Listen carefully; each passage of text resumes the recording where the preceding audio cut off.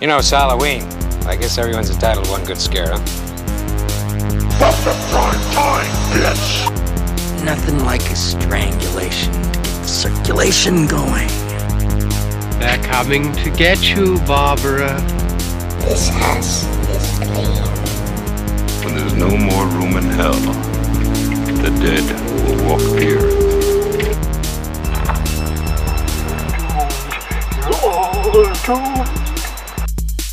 I am pain.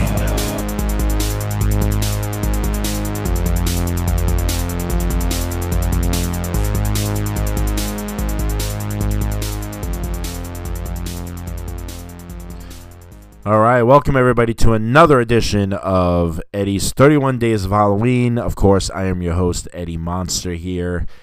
And I just wanted to say sometimes I attribute my watching habits to that of a hitchhiker.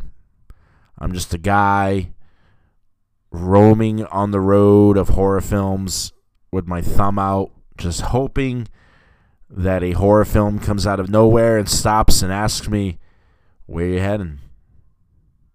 Do I tell him I'm going down Slasher Road? I don't know.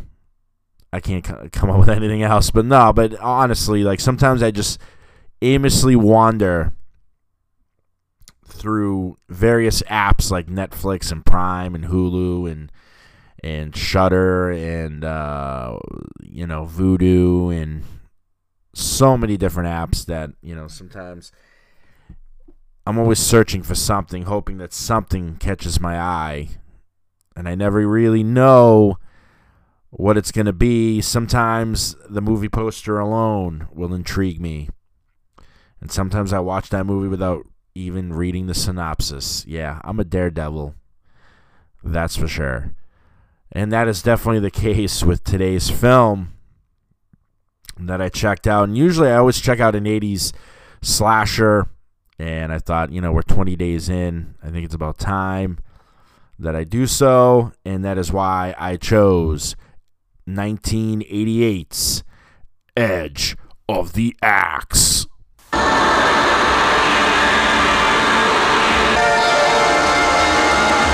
Six women, one man, all dead. Edge of the Axe. Gerald's a cool kid with a keen computer. Now that he's met Lillian, the lines of communication are definitely open. It's called Icarus. You can ask it anything you like. But the readout spells trouble. Wait a minute, what happened here? And murder is the mode. What shape is that body? Hamburger meat. A killer is loose, and the whole town's on edge. Edge of the Axe. Gerald, why do you have the names of all the women who were killed in your computer file? Ooh, she's coming this way. Bodacious tacos.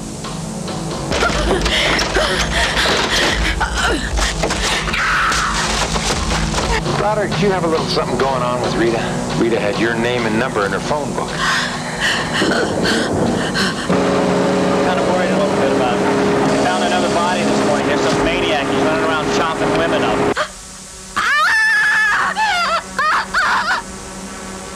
Laura's disappeared. What do you mean? She's gone. Who's Charlie?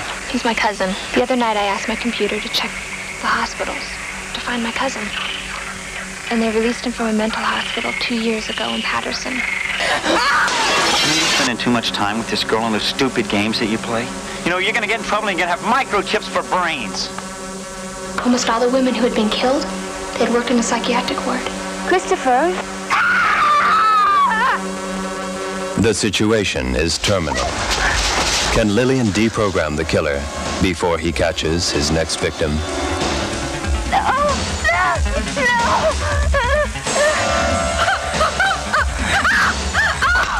Well, now you got two more, Doc. I tell you, this place stinks of death. The other night I had a dream, and Charlie was walking towards me smiling. He was carrying a blood-stained axe. He said he was going to kill me. Charlie, is that you?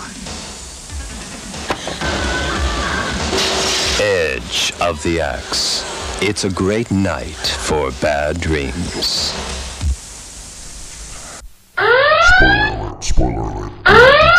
Spoiler alert. Do not continue. Spoiler alert. Spoiler alert. Do not continue. All right, you have all been warned. Spoiler alert. If you do not want to know what goes on, do not continue forward. But anyways, so we got Edge of the Axe, which is about this psycho killer who's taking out people in this what was once a small, quiet town in Northern California.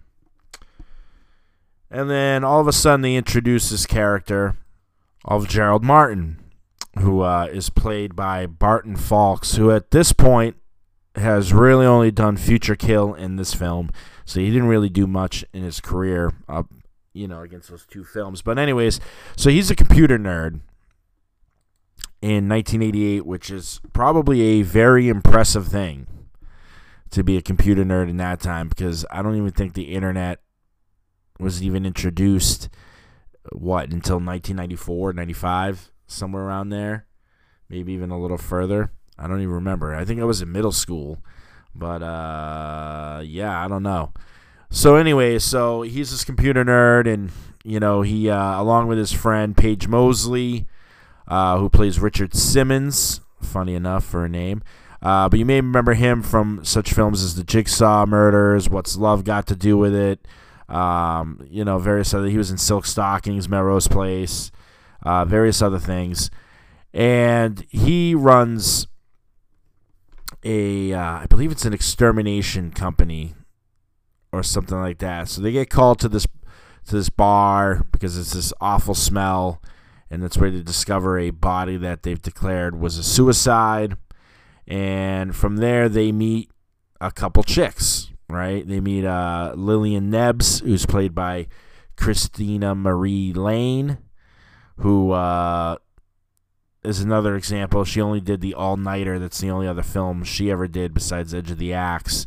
So there's a lot of people in this film that never really did much of anything else.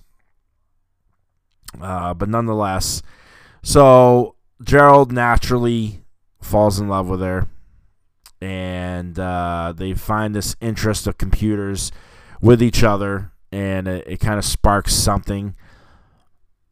And then all of a sudden, she notices that Gerald's got the name of all the people that have been murdered on his computer, which starts to put into your mind that automatically he's the killer. But for me, it just was like, this seems too easy. Like, it's way too easy. All the signs are pointing to him, right? All throughout the film. He wears black gloves. The killer wears black gloves. The killer uses an axe. All of a sudden, we see Gerald chopping wood. They're throwing these things at us to make us believe that it really is Gerald. And it's one of those films that we have to figure out just who the killer is, right? Because that's the point of it. We never know the killer's identity. He wears this Michael Myers-esque white mask, but the difference was his is bald and it has no mouth. That's really the difference. You'll see it on the poster if you look up the poster for Edge of the Axe. And all of a sudden, another story kind of creeps its way into the film, where Lillian starts telling this tale that she thinks it's her cousin. So all of a sudden, we're like, okay, maybe it isn't Gerald, right? Maybe it's this cousin of hers. And she claims that he had been let go from, the hospital, the mental hospital 2 years prior, and that maybe he found his way back, to this small little Northern California town, and that's what's going on. But then all of a sudden, the film has us believing that maybe Gerald isn't being honest about who he really is, because after all, he's not from this town. He's an outsider, right? Who lives by himself with a computer. He's got the names on his thing. Is this the cousin? And if it is, it's a little fucking weird. All right, because literally if you're cousins, you're making out, you're doing stuff together, a little weird, right? So all of a sudden now, we're thinking, okay, at one point we think it's him, then a tiny bit of a point, maybe it's not him, but no, wait a minute, maybe it is him, but it's just not who he is. And then all of a sudden there's the big kind of chase moment at the end where, we're like, okay, it's got to be Gerald because now Gerald's chasing her. But then all of a sudden, that's when it drops. And again, spoiler alert, if you don't want to know, do not fucking ask or do not listen. Do not move forward, move back 2 spaces. But nonetheless, that is when we find out who the real killer is. And it's been Lillian the whole time. Lillian has taken out all of the nurses and whatnot that worked at the hospital. That's who she's been going after. And she apparently had suffered an injury to her head, and she can't remember certain things of her past. So she's created this whole illusion that it was her cousin that spent all this time in the mental institution and she was off at school. That's how she looks at it. She's been off at school. And because the cops end up taking out Gerald, and when she gets saved, you hug the cop. Oh my God, you saved me. And then she looks at the camera and gives that sinister grin. And we knew it was her all along, right? So, yeah, there you go. I mean, that's the name of the game. I should have seen it coming. I just honestly wanted to believe that I was that brilliant in figuring out right away who the killer was. I wanted to believe that, believe me. Because I'm almost like, right from the beginning, fuck yeah, I figured you out. Yeah, you're not going to fool me. And sure enough, they did. So egg on my face on that one. But, yeah, I mean, overall, it's not a bad film. It's actually really not that bad. This is actually a pretty decent film. This is one of those films that kind of flies under the radar. You know what I mean? Like one of those hidden gems. I mean, obviously, it's not Halloween. It's not Friday the 13th. It's not Nightmare on Elm Street. It's not, any of those slasher classics. It's not TCM. But it deserves a little bit more credit than it probably ever got back in 1988. And in fact, I wanted to look at something. I wanted to look up some scores that this film got. Obviously, on Rotten Tomatoes, they haven't even graded it yet because it's only gotten 2 reviews on Rotten Tomatoes. But the audience, out of 100-plus ratings, gave it a 29% on Rotten Tomatoes, which goes to show you, how some of the audience feels. But overall, if you look at IMDb, Letterboxd, and Shudder, right?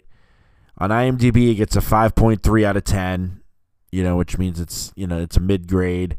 And it's almost the same thing for Letterboxd, 2.8 out of 5, and then Shudder, 3.2 out of 5. So it shows it's a decent film, right? It's the middle of the pack. It's decent. It's not terrible. And that's how I feel. It's not a terrible film, but it's not a great film either. I mean, there's a lot of holes. There's a lot of characters that I just, could have done without, honestly. Situations that just went absolutely nowhere. Like her sister, for example, right? Lillian Neb, she's got the sister. We have no freaking clue eventually what happens to the sister. None. Right? She just, is having an affair with Richard Simmons there. And, we just don't know. Susan just disappears, right? But everybody else gets the axe. But yeah, I mean, again, it's a middle of the pack. So you got to expect that, going into this. And it was directed by Jose Ramon Reyes. I can't do my rolling R Spanish thing.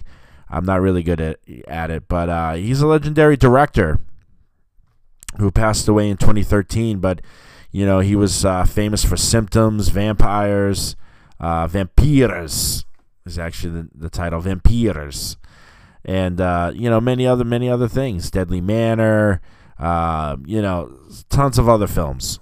You know what I mean? Whirlpool, Deviation. So I mean, the film essentially is what it is, and that's how I look at it. You can take it for what you want. You know, take it at face value. So again, you know, the way I'm going to grade this is exactly like everybody else. You know, it's a mid-grade. I give it a C+ because it is a mid-grade film. You know, it's not the greatest and it's not the best. I mean, it's not the greatest, it's not the worst, I should say. But I think it's worth checking out. I definitely think that if you love horror movies, listen, I'm one of those guys that it takes a lot for me not to want to watch your film, right? I watch almost anything. I usually go on Indiegogo and I find a project. I look up horror movies on Indiegogo and I find a project and I back it, right? If it sounds interesting enough to me, I'll back it, right? I backed 1031. I backed 1031 Part 2. I've backed other films. One that's actually coming up for this year, I backed last year, and it finally got to me in the mail. I was hoping I was going to get it for last year, and I didn't. But nonetheless, you know, I got it for this year, so that'll be coming up since there's only 11 days till Halloween. But, you know, it's, again, like, I'll watch anything, and it takes a lot for me not to want to watch your film, right? It's got to be literally the shittiest idea in the shittiest film within the first 5 or 10 minutes for me to be like, nah, I'm all set with this. This is garbage. Usually, if you've got me intrigued within the first 5 or 10 minutes, I'm in. And usually I'm all in. You know, I'm one of those completists. I got to watch everything to the very end because I need to do it. You know, I need to know how awful of a time I wasted, or on the other note, how thankful I am that I got to watch that film. I've seen some really great films that I never thought would be great films. And sometimes that's what it is, man. You just got to go out and search it.